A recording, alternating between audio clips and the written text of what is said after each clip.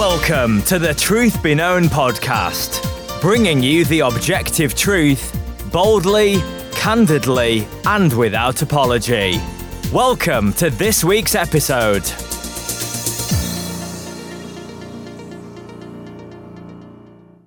Welcome back to another episode of the Truth Be Known podcast. I'm Nathaniel Jolly.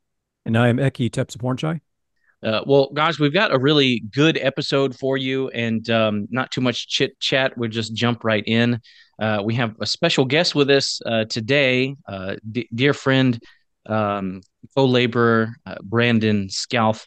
And Brandon, this is your first time on. A lot of our listeners will probably know who you are. You've been around. You've got a lot of stuff out there online and such as well. But why don't you tell us just a little bit about who you are, where you're pastoring, all that sort of stuff. Yeah, well, first of all, thank you for having me on the podcast. I'm excited to talk about today's topic. But my name is Brandon Scalf. As you said, I pastor a church in Tulsa, Oklahoma, under the name Heritage Tulsa or Heritage Church Tulsa. I'm married to Lacey.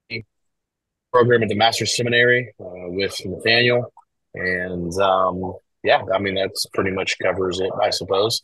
From Indiana, and just delighted to be here today. Awesome. Well, it's good to have you on, brother.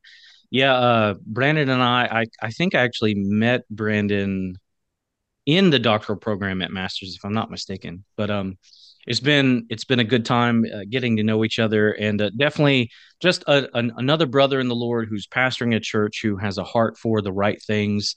And so today's topic, which I think is going to really bless you guys listening, is how to prepare your heart to hear the preaching of the word on the Lord's day. You know, there's a lot of there's plenty of books out there on preaching, on homiletical type stuff for preachers, how to put together a sermon, purpose of a sermon, that sort of thing. But I don't know that I've heard a whole lot of teaching on, as someone who is sitting under the preaching and teaching of the word, how do you prepare your heart to hear the word? What things should you be doing, or is there anything you should be doing the night before, the day before? I know oftentimes on social media, we'll get small glimpses. People will say things like, prepare your heart today for the word tomorrow. But just to spend maybe the next 40 minutes or so really diving in that, hopefully helping you understand how you can really prepare yourself to hear God's word preached on Sunday morning. And I think as we jump into this, maybe Ekkie, you can kind of frame this for us real quick, because this assumes certain things about the style and type of preaching, right? It's if you're going to an expository preaching church, which I think is the best way to preach through the Bible, then you're going to be receiving God's word the way it was intended to his original audience.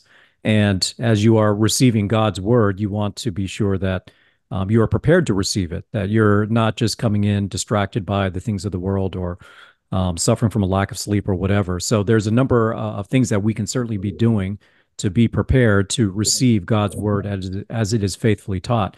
If you're going to a church that's preaching motivational messages or just as bad false doctrine, then really there's nothing to prepare for, because you're not, the Holy Spirit does not bless us to be illuminated to being blessed by falsehood and man's ideas. It's about the word of God. Amen. So the first step to preparing your heart is make sure you're in a church that actually preaches from the Bible. So Brandon, let's just kind of jump in. So let me kind of set the scene here. You're sitting in your office, wherever that might be, and you get a phone call or someone walks in, one of your church members, and they say to you, hey, Pastor Scalf, I really want to know from you, what kind of things can I be doing to make sure I get the most out of the Word of God on Sunday? I want to worship in a way that God deserves to be worshiped. I want my mind renewed. I want my heart and my affections raised. What kind of things can I be doing, or should I be doing? Where do you start that conversation?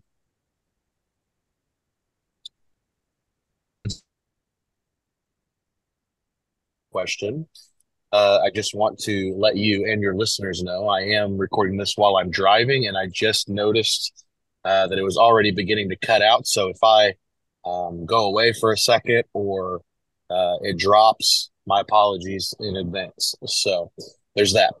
But to answer your question, I think the first thing that I would say, or at least tease out, is this reality that when you listen to preaching or you're preparing your heart to preach, there are two ways of thinking about it, at least, as it pops into my mind. The first is there's a general heart disposition that you should probably carry with you at all times, but then there are practical things you can do or steps you can take during the week and or the night before, say, a Sunday service that would increase your hearing of it. Now, of course, we're all good Calvinists here, so we believe that the word is not going to penetrate the heart apart from the Holy Spirit. But the Puritans, they used to talk about something called preparatory grace, and it has a lot more to do with even salvation in general, but it's certainly not divorced from the idea of hearing preaching, which is there are things that you can do to aid in your receiving of grace. It's not a transaction thing, but God honors you when you come to Him, so to speak, in the right heart posture and seeking to gain that wisdom, that grace of receiving the preached word, and so on. That's just the truth of the scriptures. And so we want to make, that plain. As far as general heart dispositions go, I would say that you would always want to come with a humble heart anytime that the word of God is delivered to you, whether that be at a Bible study during the week or like a community group situation or a fellowship group, as we call it at Heritage, or it's the preached word on a Sunday morning or a Sunday evening. You have to be able to sit in the pews or sit in a chair or stand, for that matter. I mean, I don't think where you're at that really affects this, but just to be humble in heart and willing to receive the word as the word of God. And so if you don't start there, I think everything else is pretty much meaningless. It is the word of God. And anytime God speaks to you, which is what He does through His written word and through the preaching of the word, it's best to understand that, the word has something to say to me, and I must humble myself before it. I'm not living above it. I'm not critiquing it.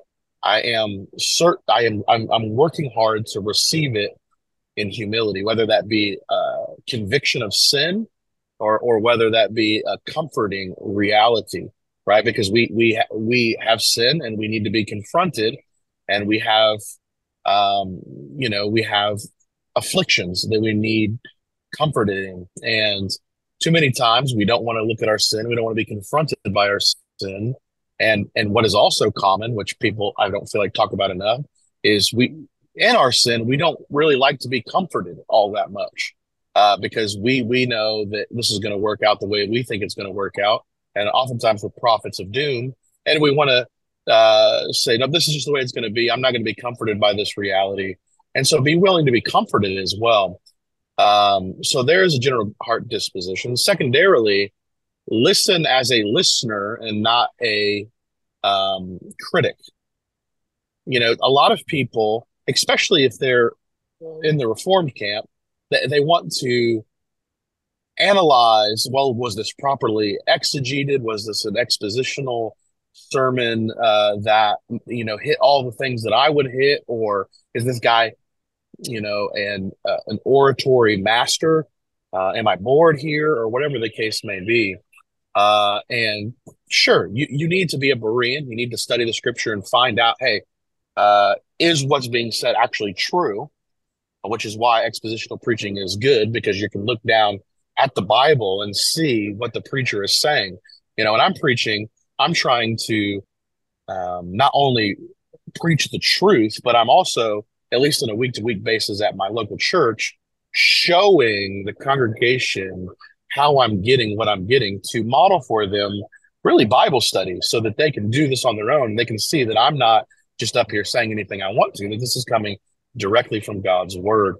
And so to sit there willing to receive the message in humility while also not being a critic, but a listener who wants that implanted word, who desires to have that implanted word implanted in them, right? So I think that is probably the two huge things as it pertains to a heart disposition.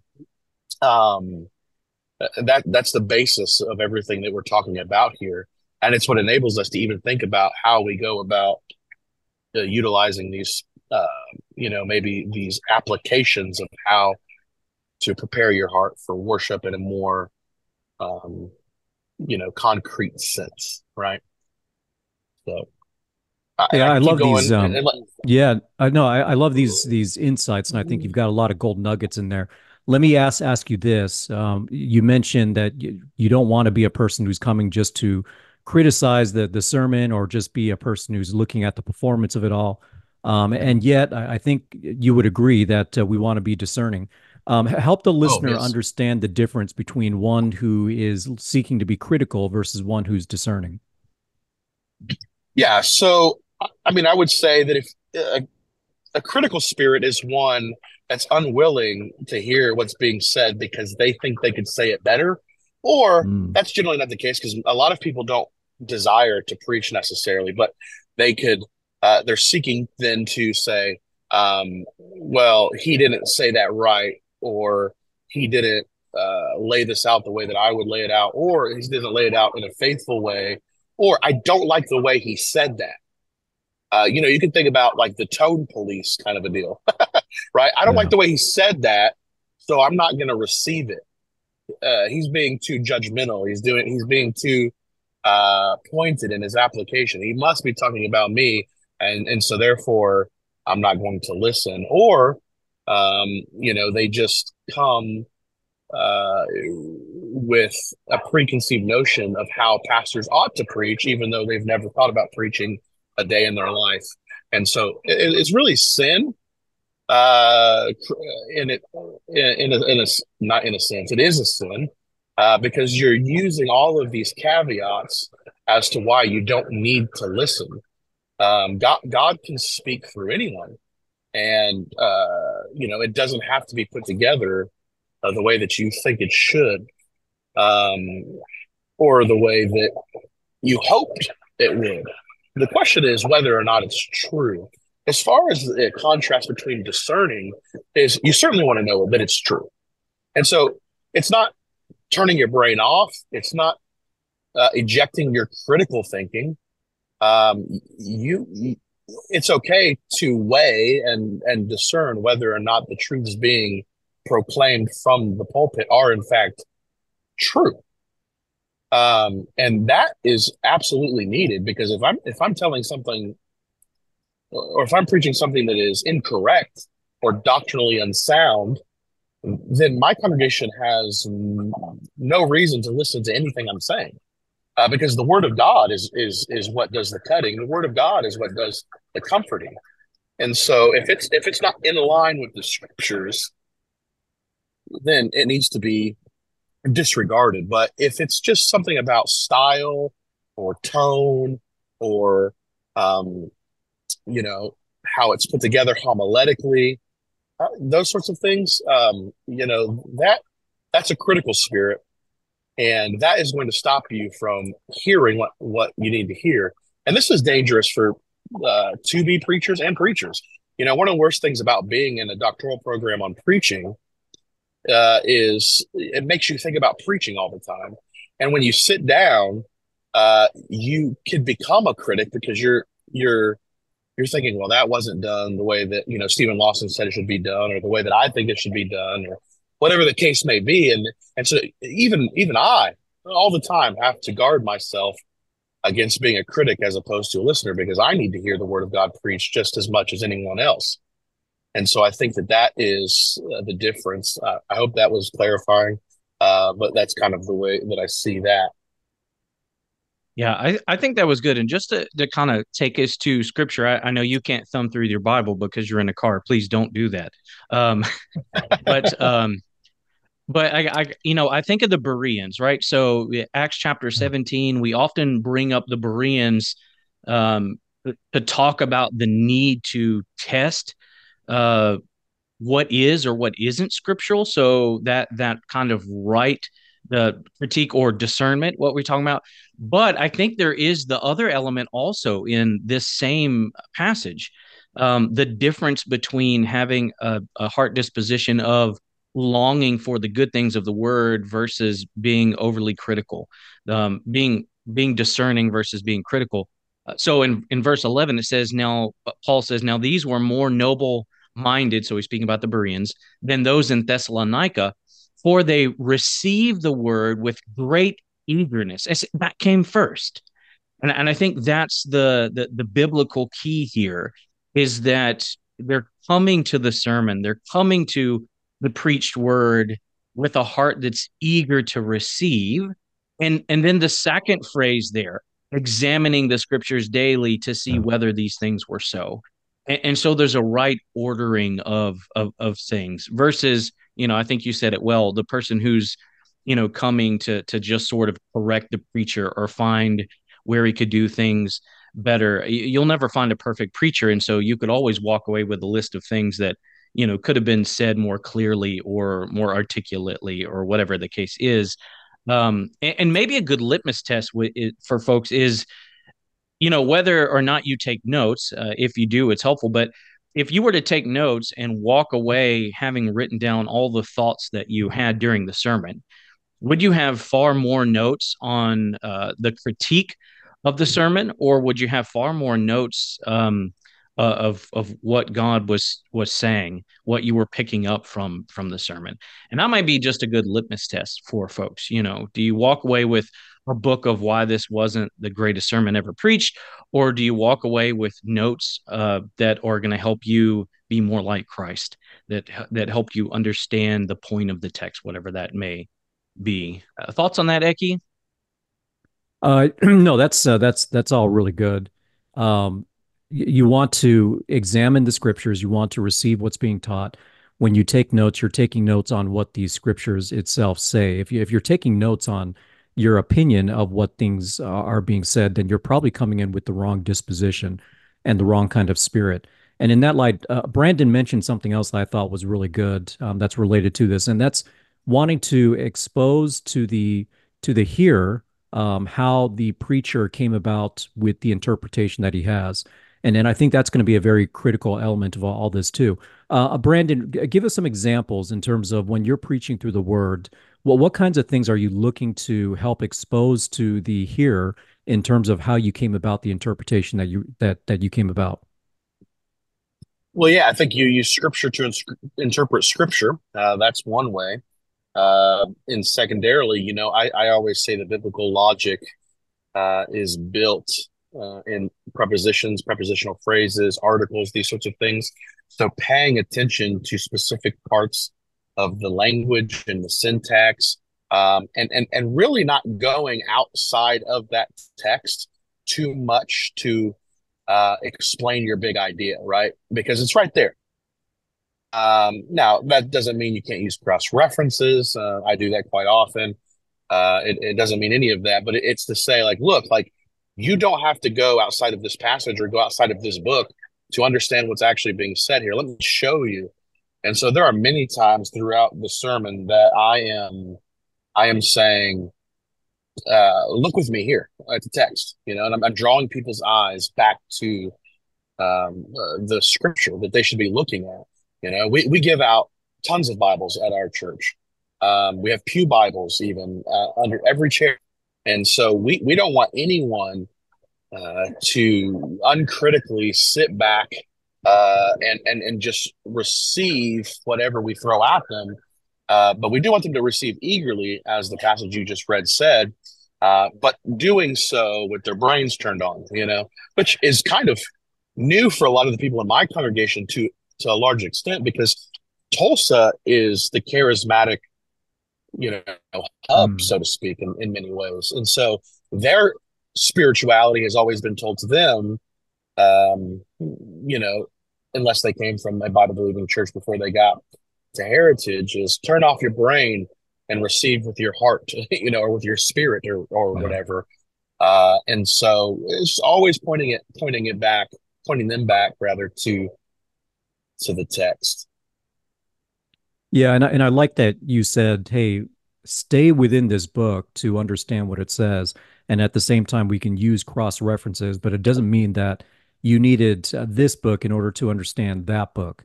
And to be able to really focus on a book, how much importance is there in terms of just the context of that book itself? Can you repeat that question again? I'm sorry, you cut out for just a split second. Oh yeah, just talking about the fact that you mentioned that, hey, you can learn what this book says just from the book itself. Cross Oh yeah, references are helpful, but the book itself speaks for itself. amen. Just speak in terms of context and how important that is. Oh yeah. So context is king. When I was in seminary, uh, my my first my first year of seminary was at Covenant Theological Seminary because I wrongly thought that I was a Presbyterian, but they taught me to be a Baptist. But anyway, we had a professor there. His name was Jay Sklar, and he's an awesome Old Testament scholar. And he would make us repeat a mantra at the beginning of class, and the mantra would start by him saying, "Start with the Bible." We would say, "Not with the commentary," and then he would say, "Context," and then we would say, "Is king."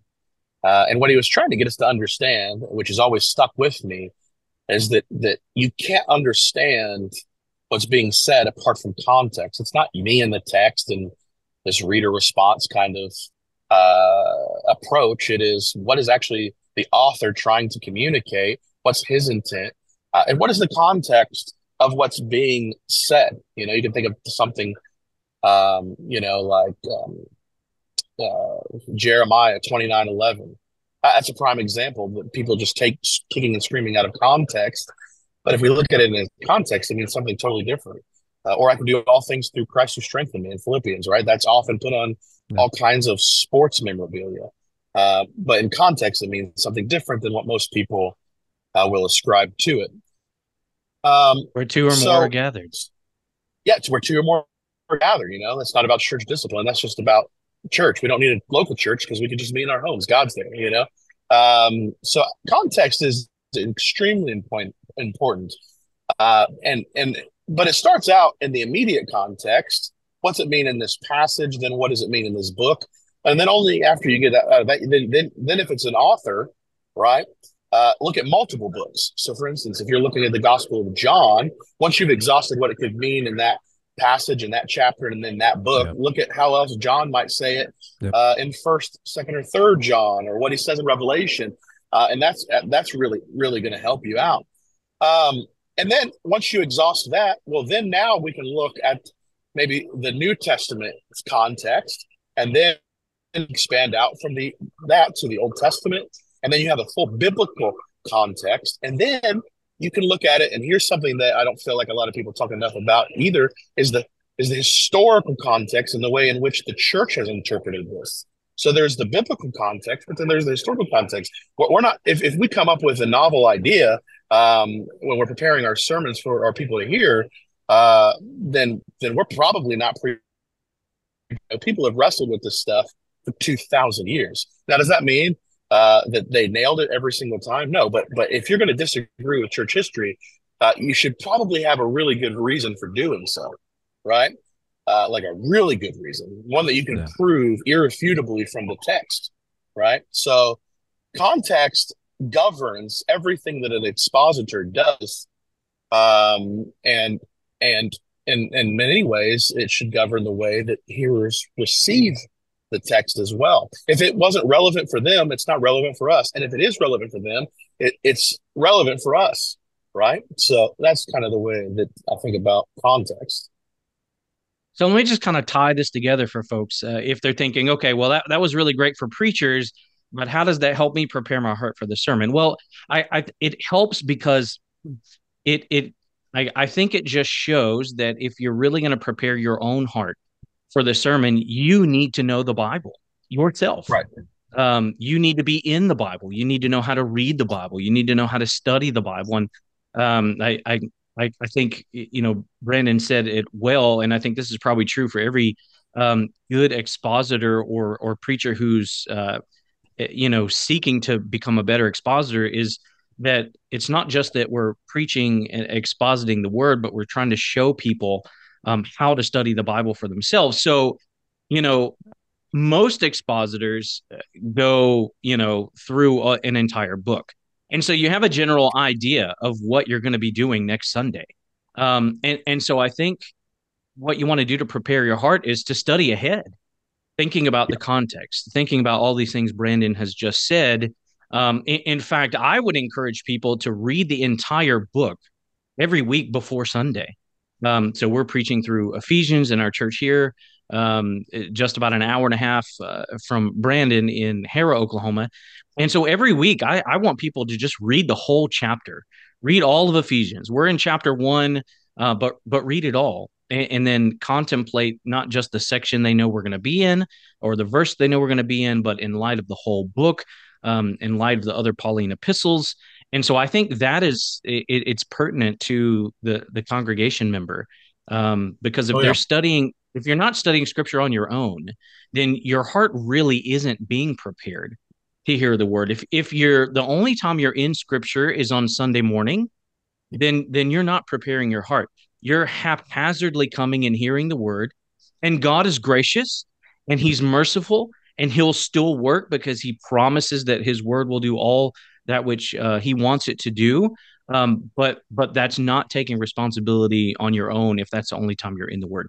So these things are absolutely not just applicable for the preacher, but for the individual as well. What are some other ways, Brandon? So Brandon, someone's come to you. We've kind of talked about this, and they're saying, okay, I don't really have anything purposeful that I do for Sunday. And I think this is probably where most people are. I would guess that probably 98% of churchgoers, even in our circles, probably do not spend any kind of very seriously dedicated and thoughtful time to what they're going to hear on Sunday morning. I'm not saying that's sinful, not saying it. I just think that's probably true because we don't teach that so often. So they get these things. What are kind of some practical steps that they can be doing? They hear they need to be in the word already.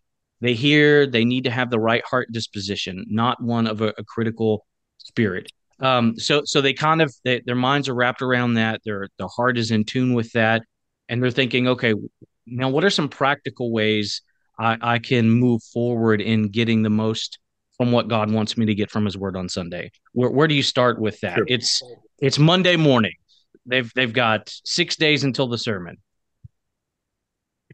Yeah. So what would be most helpful probably in this conversation is just to have kind of a picture of maybe what we do at Heritage in general, because I work hard to try to make sure that people have their hearts prepared and ready to receive the sermon. I try to go above and beyond what any pastor I have ever had has done, and what I believe many pastors do. So it's important to me, and it's actually built into the life of our church in many ways. And so one of the things that we do on the front end is almost every time we preach through a book, with the exception we didn't do one for Advent. But generally speaking, if I'm going to preach through a book, before I preach through the book, I have my head wrapped around it, and we create study guides that almost act as study Bibles in a way. There's an introduction. There's like theological key terms that you would want to know before maybe you look at the book. There's context, explanations. There is prayers that go along with each individual sermon to help us pray through the text, right? Because that's one of the things that we need to do as hearers is pray through the truths in the text. There's questions that you answer throughout the week. And so there's like a Monday, Wednesday, Friday kind of a devotional that you can follow inside of this study guide. We have one on Ruth. If you go to our website, heritagetulsa.church, go to resources, you can look at what I'm talking about. And then there's stuff from the catechisms and confession that we follow that are in there as well to help tie everything together. And so you utilize this book that I have put together for you to help you understand all of these things before we even get going, and then keep up with it throughout the sermon series so that you can have these truths presented to you in other ways, and then actually have questions that engage your thought process to help them drill down even further. That's one thing that we do. Another thing that we do is I have my sermon at least as much done as I possibly can before Saturday afternoon. And then Saturday afternoon, I post my sermon title, the sermon text, and then I post my points. And depending on how I lay the sermon out, I will even put some of the application in there. We put a song or a psalm to sing in light of these texts, and then a prayer. Generally, I rip it off of the Valley of Vision that has to do with that text, that they can pray that and use that for family worship on Saturday night. So on Saturday night, we encourage the men to do family worship with their family using the text that we are going to be preaching the following morning. And so they already know the landscape. It's just going to be drilled down even more, right, before on Sunday morning. So they're coming not to be blown away by the truth in the scripture that they hadn't seen before, but to have it clarified, right? And to me, I'm not putting on a show. I'm not an actor. I'm not a celebrity that's trying to get them to buy something. I'm just a pastor trying to get them to understand the text. So I don't need to wow and woo them with something they didn't know the next day. I just want them to know the truth. I just want them to be able to love it and live it. And, so I find that has been extremely helpful. And then on Wednesday, the following Wednesday, we discuss what the sermon was about at our fellowship group, and discuss some of these questions that were in the book, the study guide. And so all of this is a way to have these truths drilled into their hearts. And so I think the thing that you can do practically is to just stay involved with all of those things. So if you're a church out there and you're thinking, how do I best get my people to listen, to hear, we'll make it easier for them to listen and hear, right? Because that's your job. That's your job. And so that's what I would do. I would say I would encourage them to give themselves over to that. Also, to pray for those two heart dispositions, right? To pray because you need the Spirit's help to hear. To pray, Lord, help me. Help me to hear what's being said, right? You pray that the night before. Pray that every day. Definitely pray the morning of. Show up early. Pray with your family to receive the truth that's about to be proclaimed. And pray for your pastor, right? A way to prepare your heart to receive the word is to prepare that your pastor will be able to communicate those truths clearly. Invite the Holy Spirit to help you. Cry out to the Holy Spirit to help you and to help your pastor and to help your family. So I hope that's helpful. Oh, those are fantastic list ahead, of Ekkie. resources that you just mentioned. Really spurred on some great ideas. And I think what you're getting down into is really encouraging the congregation to be interactive with the Word of God. I mean, interact with it, really read it, think about it, ask themselves questions, be in prayer over it. Now, let me ask you this, though. Let's say you're going over a passage and you've got someone in the congregation very well versed in Scripture, and that person, after listening to the message, really didn't hear anything new. You preached through it. Maybe that person studied it before. Is the sermon a failure? What's the heart disposition for the person that already knows everything that you're about to preach? Is there any value in it? Was it even worth sitting through it if that person already knows everything? Yeah, that's a good question. I would say if you're a pastor for any length of amount of time, you're gonna find those guys. You're gonna talk to those guys, especially if you've been there for a long time, because hopefully you've done your job well. So that's I would say yes, it's still beneficial. The biblical authors in the New Testament oftentimes say, I say this to remind you, or by way of reminder, right? In the book of Hebrews, the author there says, you should know this so much that you should already be teachers, but you're failing here. So I think it's a common assumption of the New Testament writers, and it should be the common assumption of the pastors, and the common assumption, since we're talking about the hearers, that they're going to hear a ton of stuff that they already know. But that's not the point. The point is to constantly be encouraged, to constantly be reminded, because we oftentimes, if we're studying our Bible, don't have so much of a problem with understanding as living it out, or we don't have as much problem understanding as we do remembering. And so, to sit there and be encouraged and to be pointed back to the truth, maybe in ways that you wouldn't say it to yourself, is phenomenal. I study the Bible for a living, praise God. And so I very rarely hear a sermon unless it's preached by like Vodi Bakum or something where I'm like, how did you get that? That very rarely happens. But when people who love the word communicate the word by the power of the Spirit, and it comes from the word, God does his work regardless of whether or not I know that truth or not, right? Hebrews chapter 4 talks about how the word lays us bare, it cuts us, and it divides us. And so opening yourself up in humility to hearing truths that you already know to be true, to do more work on you, to sanctify you more fully by the power of the Spirit, is something that we should all welcome and be excited about. And try to find ways to hear it, right? Because maybe today you get one truth that you didn't have before, but maybe you don't. Either way, how can you apply that better to your life? How can you better love Jesus because of what you've just seen and heard?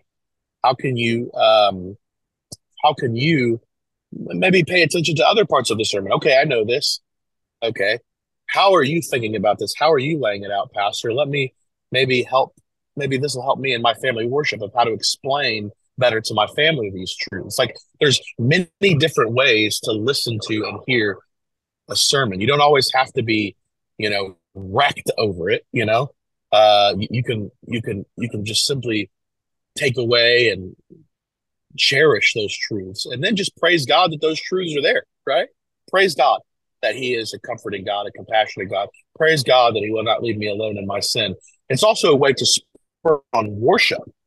So I think that we misunderstand the purpose of the word if we think a preacher, and we misunderstand the meaning of preaching or what preaching is there for if we think it's just there to give us new information. It's also there to transform, right? Yeah. Yeah. I think if someone were to sit in a Sunday service week in and week out, and it always be a wow factor or something new, one of two things are happening. Either they're in a church where the preacher is preaching his own ideas into the text, and so it's always something new and novel, or the person is not in the word enough that they know the scripture. And so everything's new. Now, that could be the case for a new believer or someone who maybe they haven't been as faithful as they should, and they're getting back on track. But I think one of those two things really kind of have to be true. And absolutely. And I think we do kind of forget in our camps, in our camp, how much, how vital, how necessary, how real the work of the person of the Holy Spirit is. We tend to, I don't want to say diminish, but we tend to not often concentrate enough, I think, on the fact that without the illumination of the Holy Spirit, we wouldn't get anything.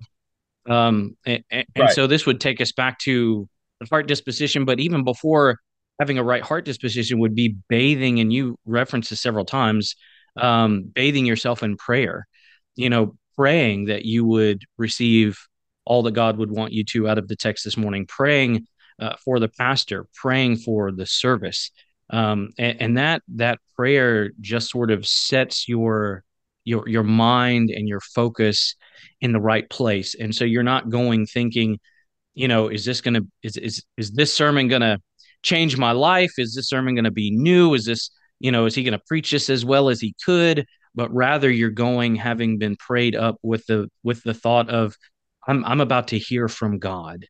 And whether it's a reminder Right. or something I didn't know, there's going to be something here that can make me look more like Christ. There's going to be something here that can help me love to a greater measure, that can help me pursue my walk in holiness to greater measure. There's going to be something here that's going to please the Lord. It's going to work in my life for my benefit and for his glory.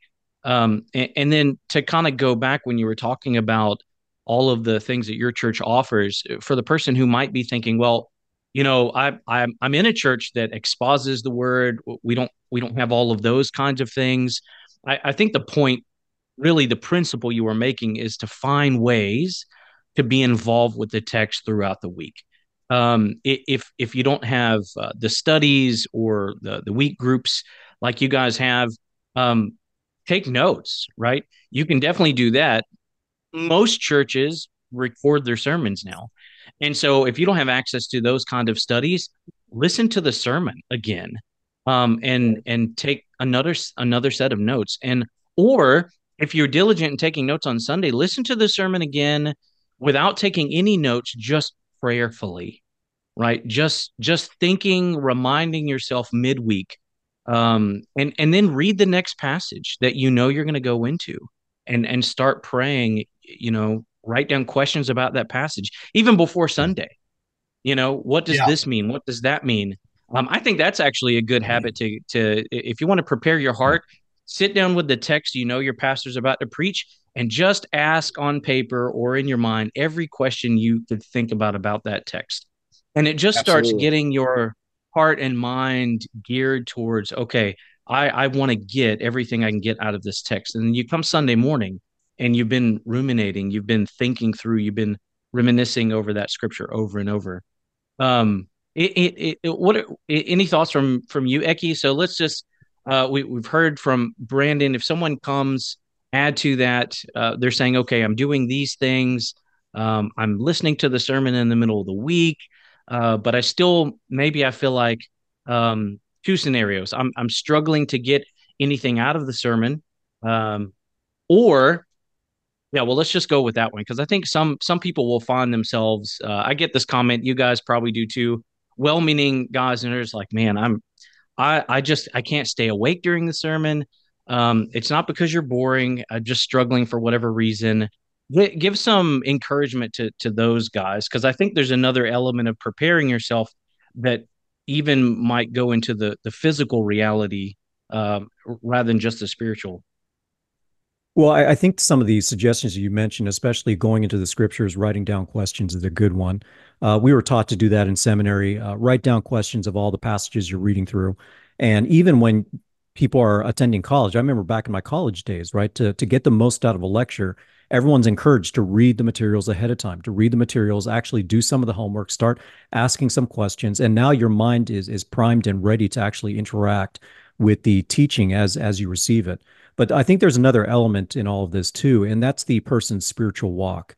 And when I say spiritual walk, I mean, we're all at different points of our maturity.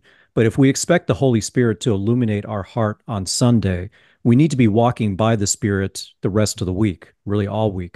And some of the examples that comes to mind is, for instance, a husband or a father who's at war with his wife all during the week and expecting to come in on Sunday and receive some sort of magical blessing from the sermon when he hasn't repented of his anger or the ways that he has failed his own family. That's not a humble spirit. And so someone who's walking humbly with God, someone who is examining his own life and recognizing the areas where he needs to repent, and then coming on Sunday humbly, seeking for wisdom, having repented of everything that he knows of. Otherwise, what expectation do you think that what do you think? Is God obligated to suddenly bless you if you haven't been walking according to his commandments during the week?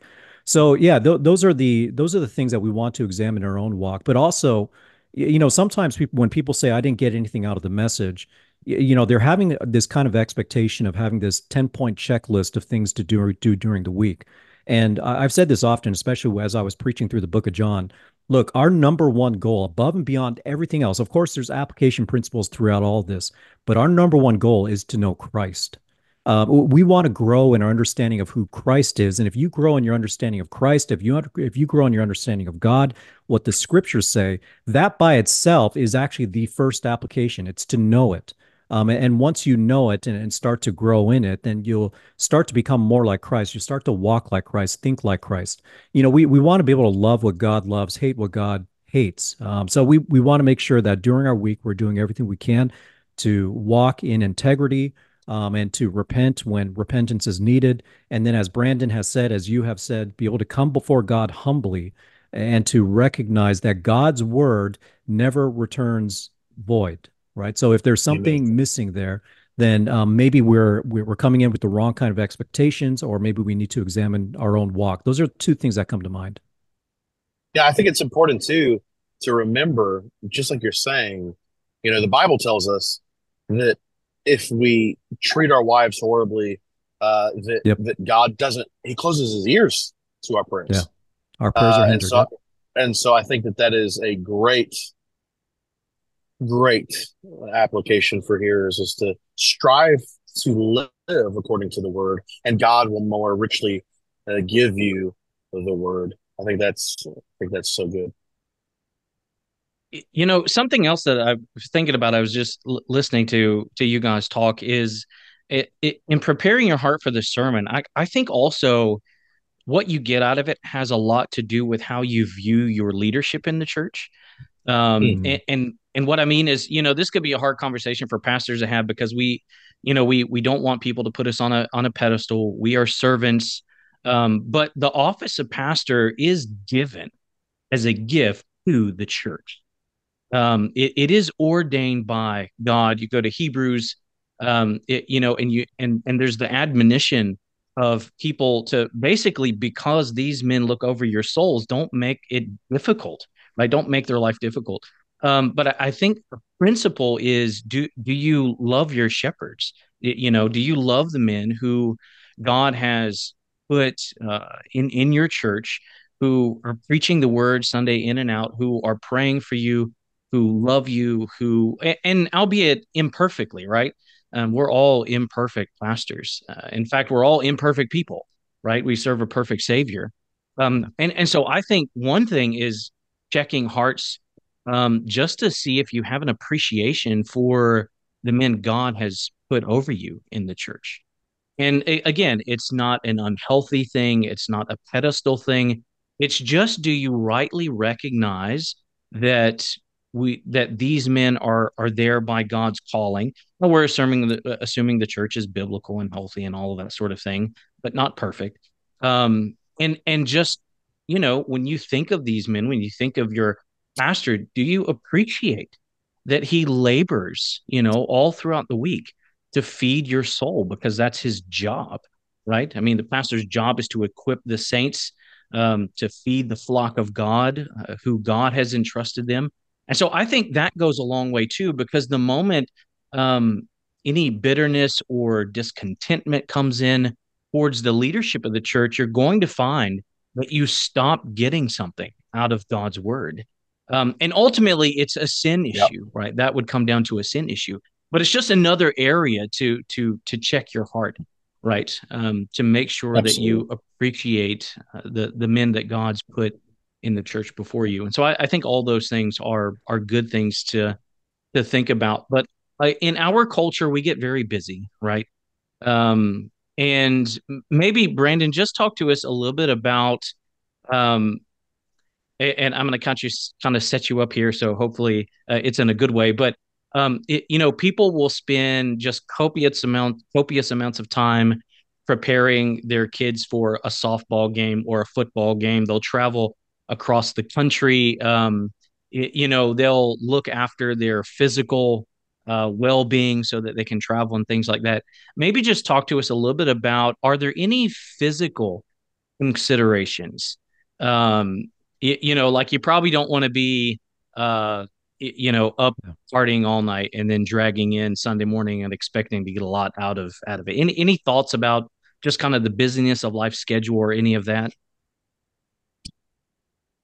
Yeah. So, well, first of all, I just want to piggyback off something you said earlier, and then I'll answer that question. But I think it's important. Um, I'm speaking here specifically to the people who desire to hear God's word and who sit in the congregation and pews every single Sunday. When you take the word of God seriously and you take notes and you're attentive and you're looking to receive that implanted word with humility, and you see your pastors the way that for instance, you just said, Nathaniel, you see them in a loving way, understanding that they're a gift to the body. That is so much of an encouragement to your pastors. Um, you know, when I look out, and this happens every Sunday, and I'm just blown away by God's grace and just delighted in what He's doing at Heritage. I look out and I see them taking notes, waiting for that next point, writing it down, taking notes. I've seen people bent over praying. Hopefully, they're not sleeping. Uh, while I'm preaching, and they're really wanting to receive that word. Well, that makes me, as the expositor, want to try all the more harder. Now, I am certainly not advocating that your preparation be determined on how well you feel like the congregation is receiving your preaching. But I just want to say, as a pastor, that when you make that effort, that makes me want to serve, like in the preparation of the word, so much more. Like it makes it easy and not burdensome, not a trial. It's not anyway. I mean, it's a great thing to be able to do week in and week out, whether it's received or not, because as Ekkie already said, it's gonna do the work God intended it to do. But I think more about my congregation and how they will receive the word when I know that they want to receive the word and they're working hard to do it. And I think that goes true, with anything in life. And so maybe that's a point that didn't need to be brought up, but I just wanted to encourage that, like, when a pastor sees that out in the congregation when he's preaching, he's not thinking to himself, man, they're not paying attention to me, they're doodling or whatever. They're thinking, wow, these people want to hear God's word. And so I think that is just amazing. It's phenomenal. So anyway, back to the question. Can you also hear me? Yeah. Yes. Yeah, you're good. Okay. So the question, what can people do physically? Well, this past weekend I preached on Hebrews chapter 12, verses 1 and 2, which talked about running the race. And it talked about, the difference between weights and sins. And there are certainly, by way of, analogy or, tying her in the same truths to some degree, though this is not what Hebrews 12 is necessarily about. There are weights that get in your way to receiving the word, the sin and other things that we've already talked about. But yeah, sure. Things in life that are of lesser importance that you have elevated to higher importance. One of the things that gets pastors in trouble, a lot is, saying that church is more important than, some sports team that your kid is involved in. Like, here come the pitchforks, but it's true. And it's true that the church is more important than anything that your kid or you are going to be doing, but not just sports. I mean, you could plug in any activity, video games, golf in certain cultures and societies. Even good things can get in the way of preaching. So I would say physically, I mean, I don't know exactly what you're getting at, but physically, I guess I would say that you need to prioritize it. You need to see it as weighty. You need to see the word being preached to you as something that is of utmost importance. Preaching is the way that God not only saves people, but grows and sanctifies them. The word is what does the work. It's not all these other things, and so if you need to, get a different job, for example, so that you can make sure your family is there to hear the preached word, do it. If you need to not be on those sporting teams so that you can be there for the preached word, do that. If you need to wake up earlier, do that. We always tell the men, at our Shepherds Institute, or even sometimes in the preaching, it's your job to be the pastor of your home. Like we're the pastor of Heritage. We're responsible.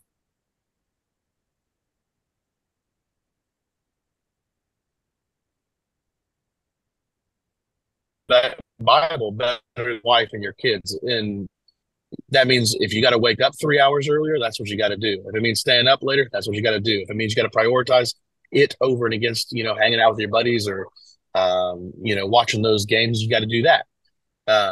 So it's putting it in its proper place and understanding the weight of hearing and applying God's word is of utmost importance. And so I don't know what other physical things you're looking for, but just prioritize it.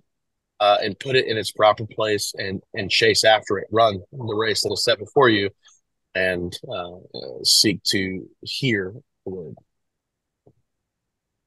Yeah, no, brother, I think you answered that well. I mean, ultimately, just getting at if there are things that are causing you to come in dragging on Sunday, not prepared physically, then you need to think about those things and maybe eliminate those things. So, if you can. So if you're falling asleep during the service and it's because you stay up until 2 o'clock in the morning watching movies with guys on 2 a.m., cut that out. And so you hit on that really well, I think.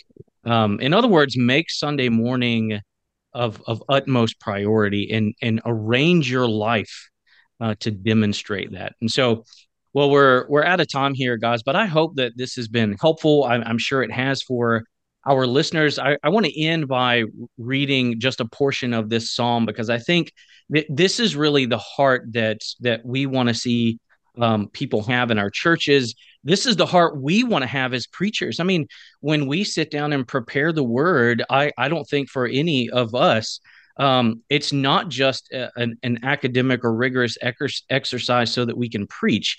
We firstly want to be changed and touched by the text. We don't have to study the text. We get to study the text. And so we want it to change our lives first. And hopefully we preach out of having been touched by the text. But I think there's no better heart demonstration of what a heart should look like than often what we find in King David. Psalm 25:4, I think really demonstrates this. And this should be the heart we have. He says, make me know your ways, O Yahweh. Teach me your paths. Lead me in your truth and teach me, for you are the God of my salvation. In you I hope all the day. And I think if we come to church with that attitude, if you come to church not thinking about how good or how bad the pastor's preaching is, not thinking about these other little frivolous details, but you come saying, God, teach me your ways. Lead me in your truth, because you're the God of my salvation in whom I have my hope and trust. You will walk away every week, week in and week out, with something, being encouraged, being edified. Maybe it's new information, maybe it's not, but you'll have been in a very real sense touched by God through his word, if that's your heart. So we hope that this has been beneficial to you guys. We'll put the links to Brandon's church and resources in the show notes. And if nothing else, you can maybe it'll just give you an idea of what questions to start asking yourself in the sermons. I think those things would be helpful. Don't forget, we have a YouTube channel. We would love for you to hit the subscribe button there. And until next time, let the truth be known. The Truth Be Known podcast is a theologically driven, gospel-centered program, serving the body of Christ by bringing biblical truth to bear on issues facing the church today. Subscribe to the Truth Be Known podcast by using the podcast app on your Apple or Android device, or listen online at strivingforeternity.org in the podcast section.